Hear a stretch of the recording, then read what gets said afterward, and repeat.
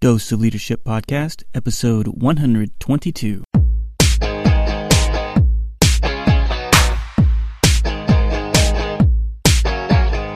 Welcome to another episode of the Dose of Leadership Podcast, the show that brings you inspiring and educational interviews with today's most relevant and motivating leaders. Each episode is dedicated to highlight real-life leadership and influence experts who dedicate their lives to the pursuit of the truth, common sense, and courageous leadership. And now, here's your host, Richard Ryerson. Hey, welcome to the show. This is Richard Ryerson. Thanks for tuning in to another episode of the Dose of Leadership Podcast. Before we start with the interview, I want to remind you on January 18th and 19th, I'm starting a new 8-week mastermind course focusing on John Maxwell's book, Sometimes You Win, Sometimes You Learn. Like I said, it'll be 8 weeks. It's 2 sessions on Saturday mornings and 1 on Sunday evenings on January 19th, and it'll go till March 15th or March 16th, depending if you're in the Saturday or Sunday class. I'm looking for about 10 per class, and so you can find out more information. I did a webinar the other day. It kind of talks about some of the material that we'll be covering in this mastermind class. You can find out more information. You can go to my website, doseofleadership.com, and click on Mastermind Info up in the upper hand menu column, where you can get more information. So again, thanks for tuning in. Thanks for all your support. I love the feedback I'm getting from you. And if you have the time, take the time you're finding value in this show. Please go to iTunes and leave a rating and review of this show or Stitcher. It helps so much for my visibility. Again, thanks for being a fan of the show, and here's the interview. All right, well, what a thrill it is for me today to have Allison Levine. She's a history-making adventurer who has climbed the highest peak on each continent, served as a team captain of the first American women's Everest expedition, and skied to both the North and South Poles. She's currently serves as an adjunct instructor at United States Military Academy at West Point in the Department of Behavioral Sciences and Leadership, and is the author of a brand new book that's coming out called On the Edge, The Art of High Impact Leadership, coming out next week, January 7th. Having spent prolonged periods of time in some of the world's most dangerous and inhospitable places, she addresses the topics of creating cohesive teams, taking responsible risks, and developing no-nonsense leaders that can succeed in times of uncertainty. Allison, welcome to the Dose of Leadership Podcast. Thank you. Thank you so much for having me. I'm really excited to be a part of the podcast. Well, I'm excited too. You know, and our good friend Sean Acor sent me an email a couple of days ago and said, "Oh, you've got to have Allison on your show." And I said, "Well, yeah, I'd love to." And I went to your website and said, "Oh, this sounds extremely awesome." And I was so thrilled that you decided to do this so early. Unfortunately, I haven't read your book, but that's okay. I'm excited. You know, just in the pre-interview, I'm just pumped up, already enthused, energetic after listening to your enthusiasm. So tell us a little bit more about yourself, how it got all started for you. Well, first of all, as far as how I got started in mountaineering and polar exploration, from the time I was really young, I was very intrigued by the stories of the early Arctic and Antarctic explorers and the early mountaineers. And I would read these books, and I would watch documentary films. And when I actually had my second heart surgery when I turned 30. So I was born with a hole in my heart that got larger as I got older. And I had my first surgery at 17, which was not very successful. But my second surgery at age 30 was successful, and I was essentially cured and had no more cardiac issues and had pretty much a clean bill of health. I had some other health challenges, definitely, but as far as my cardiac problems went, those were all cured. So the light bulb kind of went on in my head, and I thought, all right, if I want to know what it's like to be Sir Edmund Hillary and climb Mount Everest, or if I want to know what it's like to be legendary explorer Reinhold Messner and drag a 150-pound sled across 600 miles of Antarctic ice, then I should get out there and do it instead of just reading about it or watching films about it. And so I figured, gosh, there's nothing really holding me back at this point. Why not do those things? And obviously I didn't start off by climbing Mount Everest. I started off on much smaller, less challenging mountains and worked my way up over the years, improved my skills, learned as much as I could from better, stronger climbers, and got to the point where I was ready to take on larger, more challenging peaks like those in the Himalayas. And in 2002, I was actually asked to serve as the team captain for the first American women's Everest expedition. So that was a huge honor for me. We were sponsored by Ford and took the first team of American women to Everest. So that's really how I got started. Everest was my first Himalayan peak. We got to it in 200 feet of the summit. and we had to turn back in bad weather. Man. And it was a great learning experience for me, even though it was hugely disappointing to not make it to the top, especially because it was a fairly high-profile expedition. 450 media outlets followed our trip, and then you miss it by what's essentially a stone's throw on Mount Everest, just several hundred feet. So it was, learning experience didn't dampen my enthusiasm for climbing, but that was really the trip for me where I started to really think about leadership and how to be a better leader and what can I do differently and what can I learn from other people. And that's really where I became interested in the art and science of leadership. When was this in your period of life? How old were you? When did this all start?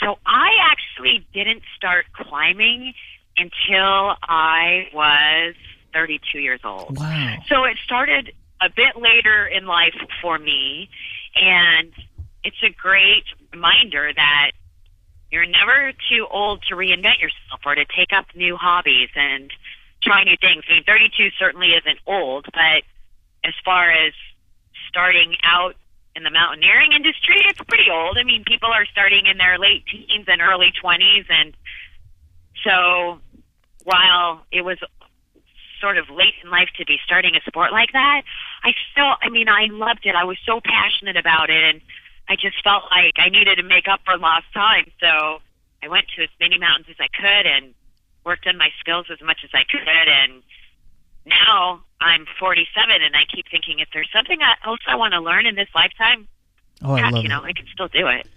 I love that. I love the idea about the intentionality of taking action and doing something. That's kind of been especially as I've done this podcast and run leadership masterminds, is leadership is so much about intentionality.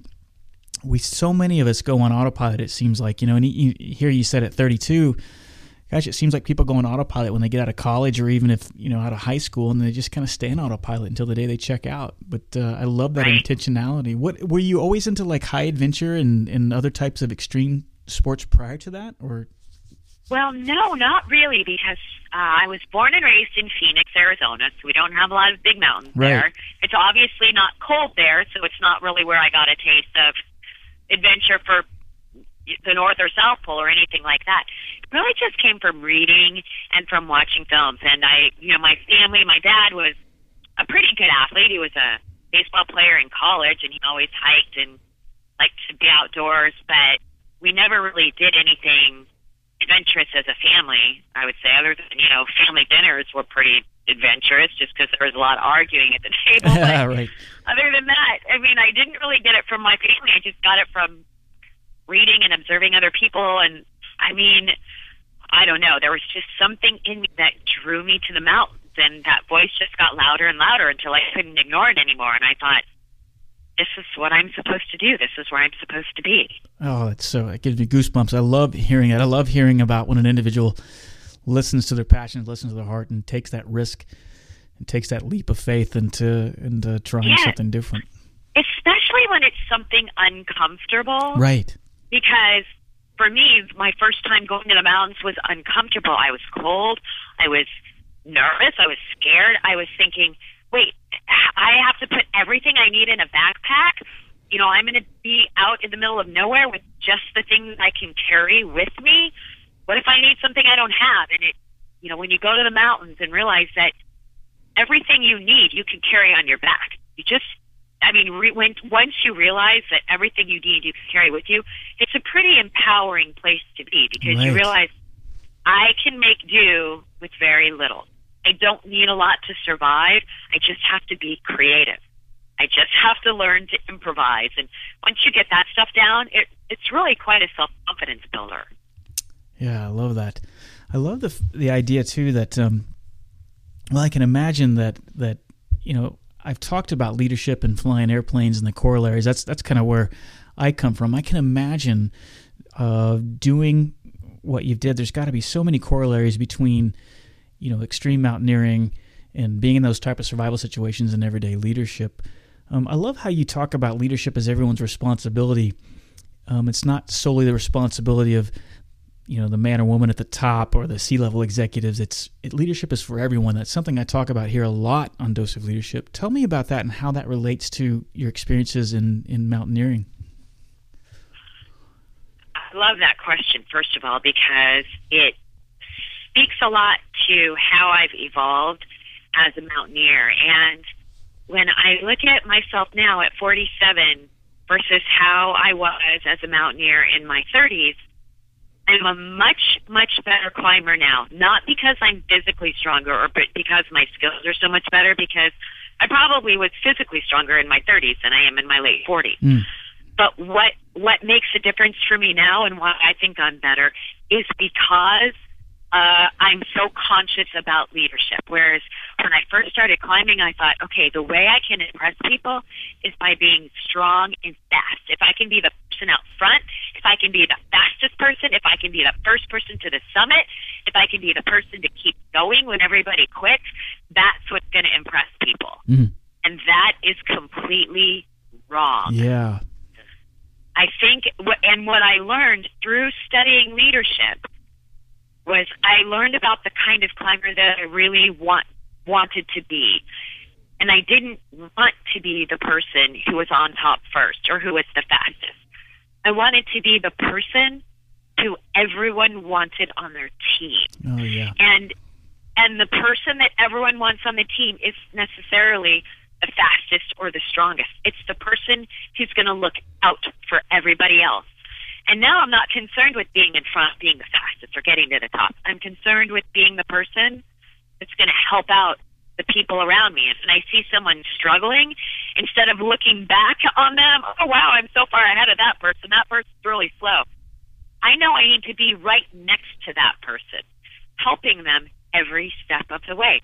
And I need to be the person, that isn't on the top looking down at people going, oh, poor you, you don't think, you're not going to make it. Look how strong I am. I made it. I need to be the person standing next to the person who's doubting themselves, saying, you know what, you can do this. I know you can do this. And if we lock arms, we can do this together, because I'm not going up this mountain unless you're next to me. That's the kind of climber I want to be now. That's what I strive to be now. Who cares about who's the strongest or the fastest or who has the most summits or who's on top first that day? It's really about who's the most helpful and who can pull a team together and who can get the person who's doubting themselves to continue walking uphill. And that's really what I focus on now. I don't care about being the fastest or the strongest. I do care about, at the end of the trip, I do care about people saying, wow, I'm really glad I was on that trip with Allison. So that's my goal, is to be that person and to learn how to be that leader. And like you said, leadership isn't about being the designated team captain or the designated leader or having a certain title or something like that. It's just about realizing that you do have a responsibility to be looking out for the people around you. So because of that, everybody's in a leadership position, and everybody should be thinking that way, not just on a mountain, not just on a South Pole expedition, but everywhere, on every playing field, in every office, in every community, in every home, in every family. That's how we should all be thinking about leadership. Yeah, I love that. Everybody has a leadership obligation, whether you know it or not, or whether you like it or not. And it's so funny how when we're younger, we think leadership is, like you said, is like, well, I got to show everybody I'm smarter, faster. I deserve to be in this position. And we lose that sight. It's funny because that analogy that you gave happens to so many people that I've talked to on the show. It's happened to me. And as you get older and you do realize that it doesn't matter about your position or your title, that we all have an obligation within the organization to lead. And you're absolutely right. Some of the most, I think, challenging and most rewarding leadership positions is when you're right there in the middle, not taking credit for yourself or not being the person out in front per se. So, I love that. I love that analogy. Well, and I'll tell you another experience that I wrote about in the book that really changed my leadership perspective was a lesson I learned from a polar explorer named Eric Phillips, who's from Australia. And it was really my first extended polar expedition. So we were out on the ice for 6.5 weeks, dragging these 150-pound sleds across 600 miles of Antarctic ice. Right on our way, we started skiing from the edge of the Antarctic ice shelf, from the edge of western Antarctica. We were going to the South Pole, and I hadn't done a lot of polar expeditions. I had done tons of mountaineering expeditions. I was used to high altitude. I was used to being out in the cold. I was used to pushing myself. I didn't mind to suffer fast. I could do it, right? So I was going on this polar expedition, and I thought, I'm strong on these trips. I'm used to being out front. I'm used to being one of the stronger, faster people. Well, I get to this polar expedition, and what I didn't realize is that dragging a 150-pound sled across the ice is actually very, very different from carrying a backpack up a mountain. And what I found was that no matter how, and I trained really hard for this expedition, and I thought, no one is going to show up and be more prepared than Allison Levine, because I'm a good teammate. Part of that, showing up, being prepared. So that's me, right? Right. Well, what I found was that no matter how hard I trained, no matter how prepared I was, the laws of physics basically dictate that someone who is 6'4" and 230 pounds is going to be able to ski and pull a 150-pound sled a lot more quickly and more efficiently than someone who's my size. I'm about 5'4", 108 pounds. So what I found was that I couldn't keep up with my teammates. Right. And for the first time, I was the slowest, weakest person on the team. And I could not keep up with everyone. You might think, oh, well, it's okay to be a little bit slower. Well, in certain environments it is, but it's not in an Antarctic environment, because when people have to stand around and wait for you for a few minutes, they're going to freeze. They're going to become hypothermic. They're going to get frostbite. You can't stand around and wait for people. And I was basically putting the team at risk because I couldn't keep up with them. And, of course, that absolutely gutted me, the fact that I was now the slowest, weakest link on this team. About 4 or 5 days into the trip, I overheard Eric talking to his tent mate, George, and he was saying, I really feel bad for Allison. She's struggling so hard. She's trying so hard to pull her weight, and she can't keep up because she's so much smaller. And George said, I know, she's really trying hard. I feel bad for her as well. And Eric said, you know what? Let's help her out. I mean, there's got to be a way to help her out. Maybe we should take some weight out of her sled. And the next day, I loved the way that Eric handled this, because they got out of the tent, and Eric said to George, hey, buddy, do me a favor. I want to weigh everybody's sleds. I want to make sure they're all about the same weight, make sure we're all carrying about the same amount of gear with us. So they each picked up an end of Eric's sled, and they picked up and they said, all right, this sled feels good. George, grab the end of your sled. They each picked up the end of George's. They picked up, this one feels good. All right, grab an end of Bernice's sled. Let's weigh Bernice's sled. They picked up Bernice's sled. This one feels good. They dropped it on the ground. Hey, grab the end of Allison's sled. Let's weigh Allison's sled. They both pick up my sled. They pick it up about 6 inches off the ground. They drop it at the same time. They start clutching their backs. We're screaming in pain. Oh, my gosh. What is in this sled? This is crazy. You have the heaviest sled of anyone on this team. Allison, why are you carrying so much weight? This is insane. We've got to make this more even. George, grab her food bag out of there. I'm going to take some fuel canisters out of her sled. We've got to lighten this load a little bit so it's not so heavy. And they took weight out of my sled, even though I knew it didn't weigh any more than anyone else's sled. They offloaded the weight. They made my sled lighter, which meant I could move faster. And now they've made their own sleds heavier, meaning they are going to be carrying heavier sleds and be taking on more burden than they should have to. But they did it on my behalf. And I thought the way Eric handled it was so brilliant, because he let me keep my pride intact. He could have gotten out of his tent and said, listen, you're slow. You're slowing us down. We're getting tired waiting for you. We're going to take some weight out of your sled. We're going to carry more so you can lighten your load. That's not the way he handled it. He sent me a very strong message telling me that he wanted me to succeed. Yeah. He wanted me to be part of the team, and he wanted us to get to the South Pole together. And that, to me, was a turning point in my leadership thinking, and it taught me the importance of how you handle a weak person on your team, because we all have them, right? We all have someone on our team, whether it's at work, in sports, whatever, that cannot perform at the same level. And I used to always just wish those people would go away. If that person wasn't on my team would be so much better. We would be so much faster. We'd be so much stronger. Oh my gosh, I hope that person quits. I hope that person gets transferred to another department. I hope that person takes up a different career. Anything, if we could just get rid of them. And the way Eric handled things really changed the way that I looked at weak members. The other thing it did is it immediately made me start thinking about, how am I going to repay this guy? So, sorry, I got to take a sip of water here. Hang on. Oh. Sorry, I'm just kind of fighting a little bit of the flu. Yeah, that's all right. But here's where this story's going. Is the reason this story was so important to me is immediately I started thinking, what am I going to do to repay these guys for what they've just done for me? And at the end of the day, when you're on a polar expedition, you ski for 12 or 15 hours a day. You're exhausted, but at the end of the day, you've got to set up camp. So you pitch a tent, and then after you pitch a tent, you've got to spend 30 to 45 minutes building a snow barricade around your tent to protect it from the elements. And the way you build that snow barricade is you've got this snow shovel that you use to shovel snow around your tent, build these snow bricks, and the shovel itself is pretty short because when you're on an expedition like this, you want to save weight. You can't take a big, huge, heavy shovel. You've got a short, little, light shovel. But what I noticed were these tall guys wrenching their backs, bending over, trying to use this short snow shovel.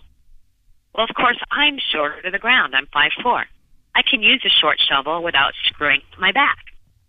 So that next night, after Eric and George took the weight out of my sled, I said to them, hey, you guys, can I shovel the snow around your tent and build your tent barricade? And they said, wait, you want to shovel the snow around our tent?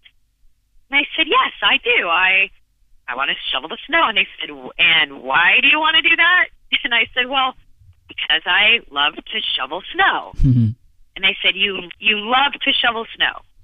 And I said, yes, I grew up in Phoenix, and we never got to shovel snow. So shoveling snow is a big treat for me, and I love to do it. They said, all right, and they handed me the snow shovel. So at night, as often as I could, I shoveled the snow barricade around the tent. So at the end of the trip, for me, it was a way I could contribute. With my size, I found a way that I could add value, even though I was shorter and smaller. And at the end of the trip, Eric, we made it to the South Pole after 6.5 weeks. We're all exhausted, but we were celebrating our victory. And Eric said, I'd love to hear about what everybody will remember most about this trip. So everybody was talking about what they were going to remember. And I said to Eric, well, what are you going to remember most? And he said, I think I'm going to remember how much crazy Allison likes to shovel snow. And I said, are you kidding me? I hate to shovel snow. The only reason I shovel snow is because I overheard you talking about taking the weight out of my sled. And he said, oh, you knew about that? And I said, yes. First of all, I overheard the entire conversation. Second of all, you guys are horrible actors, pretending my sled was so heavy. And, we just had a good laugh about it. But it's interesting. It was, because Eric was willing to sacrifice for me, that immediately built trust and loyalty between us. And it made me think, what am I going to do to repay this guy? And if you can find a way to be creative and help the weaker person on your team be a contributor, you will often get more value out of that person than you would have had they been able to contribute at the level that everybody else was contributing to begin with. And as a leader, we have to, we can't hammer people to overcome weaknesses because oftentimes people will not overcome a weakness. They won't be able to. But as leaders, we need to be creative and help people find a way to compensate for their weakness. Not overcome it, but compensate for it. Oh, that story is just fabulous. There's so many lessons to be learned, but to your last point there, I think you're absolutely right. I think too often we try to fix weaknesses. And what I always tell people you need to do is you need to, stop trying to fix your weaknesses per se, but focus on your strengths.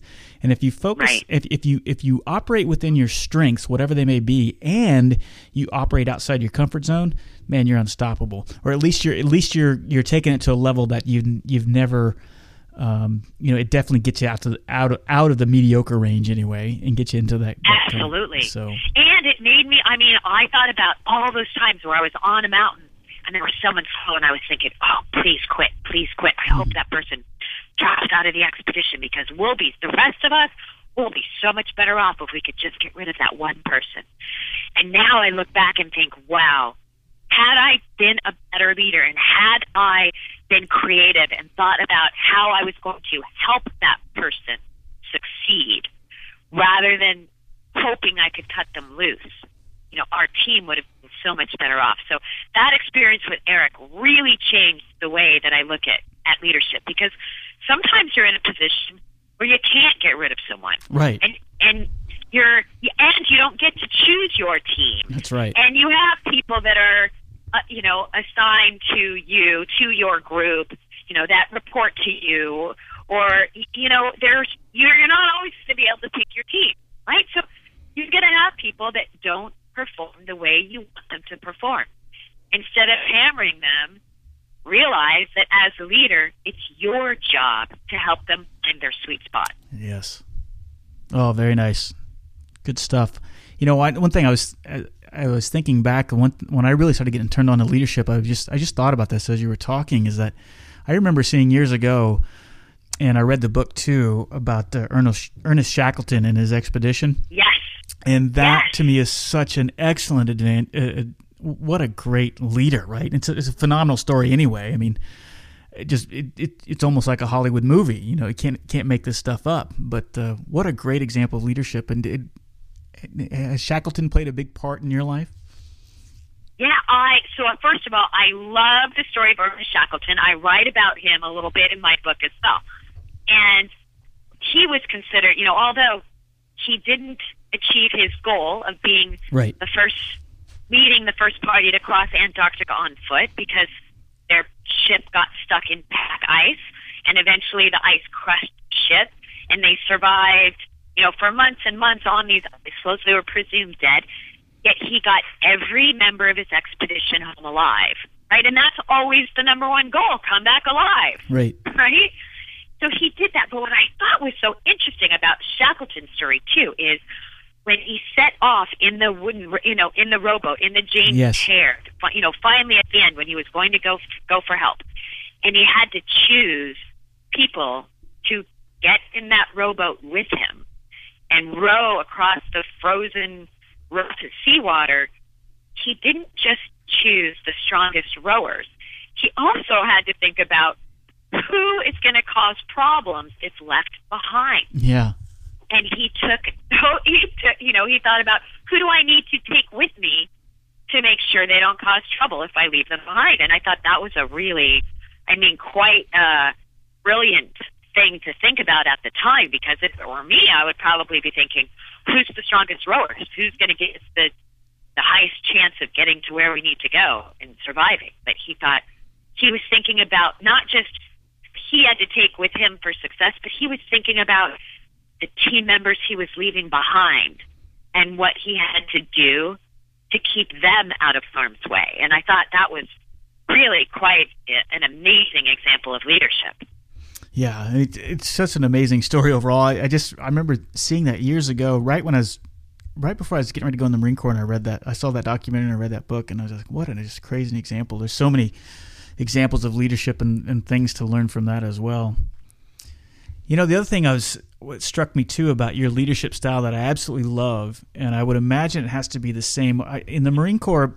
We're taught to push the leadership responsibility down to the absolute lowest level, to train everybody to think and act like a leader. And the reason why the Marine Corps does that is because they kind of operate on the one bullet away theory, and that goes simply, hey, what does it take for this person to take my job? Well, it's not necessarily, education or experience. It's one bullet. And because the war doesn't stop, or the battle doesn't stop when the lieutenant's taken out, the platoon sergeant or somebody's going to take over and go on, and we'll worry about the bodies later. I would imagine being up in those extreme environments, especially when you're climbing Everest or something. I mean, the reality is if somebody goes down, you can't stop, right? I mean, right. So talk to me. And it's interesting because if you read John Krakauer's book, Into Thin Air, right, about the 1996 climbing season on Everest. So the spring of 1996 was the deadliest season in the history of Everest expeditions. And two of the world's best, most experienced high-altitude guides died on Mount Everest, Scott Fisher and Rob Hall. And, you know, first of all, it's hard to speculate on exactly what went wrong because everybody's got a different version. And unless you were there, you don't know exactly what went down. Right. But it does seem like no one knew what to do when those leaders didn't come back, right? When your guy says, hey, wait here until I come back, and then the guy doesn't come back, then you're screwed if no one knows what to do. And that's what happened was nobody knew what to do when the guides weren't there.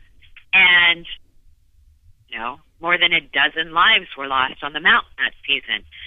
And if people had known what to do, you know, you got to think if the leader's not there, what will happen? And that's why it's so important for everybody to think and act like a leader. And so going to Eric Phillips again on this Antarctic expedition, God forbid if something had happened to Eric, I know our team would have been okay because every single day somebody else took leadership responsibilities. And again, thanks to Eric, every day he had somebody else out in front in charge of route finding, figuring out, you know, how many miles do we need to go today?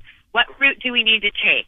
You know, somebody was navigating by GPS, by their shadow, by compass. We used all three of those navigation techniques. Somebody had to decide, you know, how many hours we were going to ski, when we were going to stop for meals, where we were going to pitch our tents, you know, what the meals were going to be, what the plan was going to be for the next day. Everybody took those responsibilities. So if something had happened to Eric, we would have been okay. And when you're in an environment like Antarctica, it could be days, weeks, or even longer before any type of rescue can be orchestrated because the weather is so harsh. You know, the weather has to be just right. The winds have to be just right in order for planes to be able to land in Antarctica. So it's not like if somebody gets really hurt, you could, you know, have a rescue plane in there in a day or so. It doesn't happen that way. It could be weeks or longer. So you've got to be very self-sufficient, and you've got to be able to carry on if something should happen to the designated leader. And because of the way Eric led our team, we were all ready to step up if we had to. Couple questions as we wrap up here. I think if you had to tell, you know, there's so many people out there. I hear from so many middle managers or people kind of stuck in the middle like we were talking about before, where they're responsible for kind of leading or managing up, you know, kind of communicating up. They got to manage down for the people in the team, but the biggest challenge too, they got to, you know, lead and manage across with their peers, you know, that whole kind of 360-degree leader concept. What advice would you give for somebody that's kind of in that position and they're frustrated? They don't feel like they're making an impact. They don't feel like they're being listened to, but at the same time, they got to be positive. It's a very challenging position. What advice would you give to somebody in that role? So I think one thing you can do to sort of help build bonds between team members, whether they're people that are at a level below you or above you. And I think one of the best things to do is when you create sort of, and I don't want to, you know, the word mentor is so overused. Right. So that's not necessarily the right word, but if you can create relationships and bonds with people, I think just saying to someone, and this is what I would do, is if I felt like I was having trouble with somebody that was a level or two above me, that they weren't listening to me, that I had these great ideas and I wasn't being taken seriously, or I just was, you know, didn't really feel like I had a chance to voice my opinions or share my ideas, or wasn't being respected the way I wanted to be respected, I would ask that person out for coffee. And I would never approach someone and say, hi, will you be my mentor? Because I just think that's dorky and corny, and people roll their eyes and think you're just, you know. I think the best thing to do is just to approach someone and say, hey, first of all, find something you liked that they did. Hey, I read this article, I read this memo, or I liked this, or I heard what you said in that meeting. Can I grab a cup of coffee with you? And sometimes if you can get that person one-on-one and they realize that what they have to say is important to you, then that will be reciprocated and what you have to say will be important to them. I love that. And sometimes we also, the days get so chaotic, and we also tend to maybe assume we're not important or assume we're not being respected when it's really that someone's just busy. And we have one data point, and we tend to think, often think the worst. So this person said this to me in a meeting. It means they don't respect me, or they didn't like my idea. They're not going to listen to me.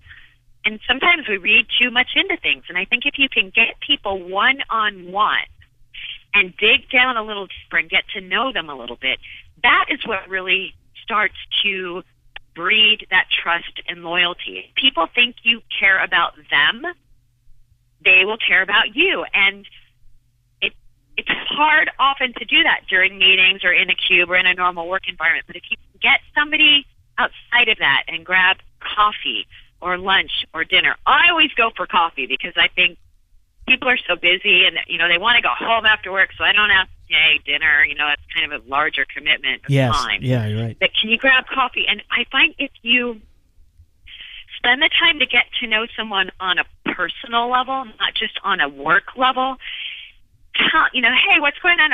Ask about their family, ask about their kids, find out what's important to them outside of work. And that starts to establish a personal relationship. And when you ask people those questions about them, about their life outside of work, then they think, oh, this person is interested in learning more about me. This person cares. This, when you think someone's interested in you personally as a human being, not just as a point of production in the office, that is what helps build that trust and loyalty. So it's digging down deeper and not looking at people as team, but looking at people as individuals and showing that you care about them as individuals. And I think that goes a long way in building trust and loyalty between people. Oh, I love that answer. Great advice. And it's so true. I mean, if you can just take that intentionality and do something a little different, you're right, because the perceptions that how you're perceiving it may be completely wrong. And if you get to know that individual, that's great advice. Yeah. I mean, it's funny because when I've been on mountaineering expeditions and people will say, oh, how many mountains have you climbed? And when did you do this? And how far did you get on this? And how high did you get on this? And how fast did you do this? It's different than when I'm with someone and we're hiking along. Hey, so do you have brothers and sisters? Right. Where are you from? Or, all of a sudden I think, oh, this person isn't just interested in how I can help them on a mountain. This person's interested in me. Right. And that is a whole different thing. And, I mean, it builds a different type of trust and loyalty than if people think you only care about them as far as, what they can produce for you to help you in your role. They want to know you care about them as a person. And that's completely different. And I think that is what leaders need to do to build trust and loyalty. Oh, I love it. Great answer. Last question, and this is for my VIP listeners. I always ask the same question, and it has to do with self-image and confidence. And one thing that's always surprised me, it's been, on one hand, it's refreshing, and on one hand, it's a little, it's sad that we do this, and we are our own worst enemy. The self-talk that we tell ourselves can always be so negative. And one of my interviews I did with Fawn Germer, and she told me she interviewed a lot of high-profile people. In her book, it was 300 women she interviewed. Every powerful, famous woman you could think of, she interviewed for the book. And she said what surprised her was that of all those 300, all of them except 5, and she thought 3 of them were lying to her when the 5, that they all still, even though they're successful now, have problems with self-confidence and and image problems. Talk to me about that, about confidence, self-image, how we can overcome that, how we can stop, kind of the negative self-talk, if you will.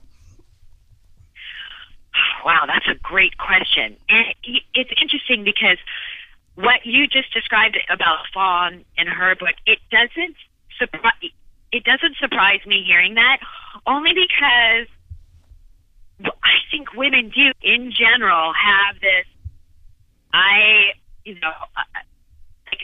forget what they call it exactly, because there's a word for it, where you feel like it's imposter. You feel like you're some kind of imposter or something, like someone's going to find out that I should be here. And I had that same, even when I got into business school at Duke, oh my gosh, didn't realize that I was an admissions mistake. And even just the whole first week of business school, I thought someone's going to come into this classroom and read my name and say, Allison Levine, you're out, you're not supposed to be here. Sorry, we made a mistake. Same thing when I got my job at Goldman Sachs right out of business school. I thought, okay, they're going to realize that I was a hiring mistake and that they shouldn't be here. And it's funny. I mean, I do still feel like that with every interview I do. When someone says, oh, we want to do an interview or a podcast, I keep thinking, are you sure you want to do that with me? But then I think about how much I learned from just a random person on an airplane or, sitting at an airport gate. And I think we all have so much to learn from the people around us. And so I think, first of all, one thing that can help the self-confidence and the self-doubt is we need to stop being so damn mean on social media. I mean, I can't believe how mean people are on social media. And if it's not something you say to the person's face, then you shouldn't tweet it, or you shouldn't put it on Facebook or whatever. I think that social media, I mean, I know people love it and it's changed the world and all that, but there are a lot of negative effects from social media. And I think that people need to be a little more conscious of that. And when I look at some of the tweets that are out there, I think, oh man, how can people be so mean? I mean, that's not what people need to boost their self-confidence. But I think in another sense, social media can be good because it does help people feel like they're not alone and feel like they have a voice to express themselves and to, feel some sense of belonging with other people. So I think in a sense that's good. But I don't think you'll ever get rid of people's feelings of insecurity. And that's just, I don't know. I just think it's part of human nature in a sense that when we achieve something, we think, oh, well, maybe I didn't deserve that, or maybe I'm not as good as people have the impression that I am. I don't know. I mean, no, I know exactly what you're saying. I mean, that's the thing. I think we tend to some of the things that we say to ourselves, we would never say to anybody else. And then, but to your point, if a lot of times when people are lashing out or being bullying or whatever, it comes from a deeper insecurity. But right. Right, but I think I do hear what you're saying, and I know people do have that sense of insecurity, or it's imposter syndrome, or I think that's what they call it. I feel like I don't belong here, and part of it is, I think, just taking a step back and saying, whoever you are, whatever you've done, you do belong here. You do belong wherever you are, and we just have to, I think, take a deep breath, look around, and say, as long as I am leaving this world in better condition than it was when I got here, then I deserve a pat on the back. Yeah, I'm doing I'm doing what I should be doing here. Yeah, and whether it's you're in a job where you can harness your creative abilities and you're inventing something, or you're just the most important job in the world is being a great parent, right? And raising happy, responsible children who will contribute to their communities. I mean, if that's what you're doing, you're doing it right.